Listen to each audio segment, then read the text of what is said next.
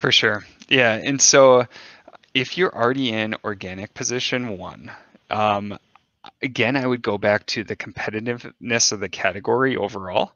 And the other piece that I would caution people is that being in the Amazon space, we are always very aware that there are advertisements at the top.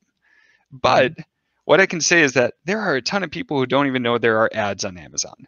And so even though we own the top organic spot, that tends to be like 4 listings down.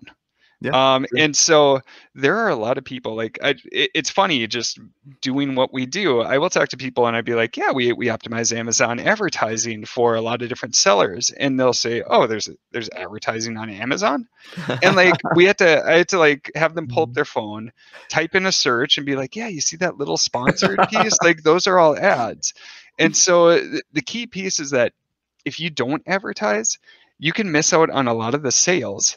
That being said, if people they're very tied to your brand, it's very tied to your product, and you've got a great niche product where they're not going to defect to other competitors, then by all means you can cut back advertising because you are having to pay a lot to own that top of search spot. But if you have other competitors who you feel like could steal market share if they show up on top, that's where I would be more hesitant to cut back on advertising, knowing that you are giving up some margin on your advertising. So it's definitely not a one size fits all solution to it. It's Mhm. testing and knowing your product really well and how well it compares against your competitors and if they'll defect to other competitors. If not, cut back advertising, maintain that top organic spot. You're going to make a lot more margin, a lot more profit. But if you're going to lose a lot of sales because of it, then it may not make sense.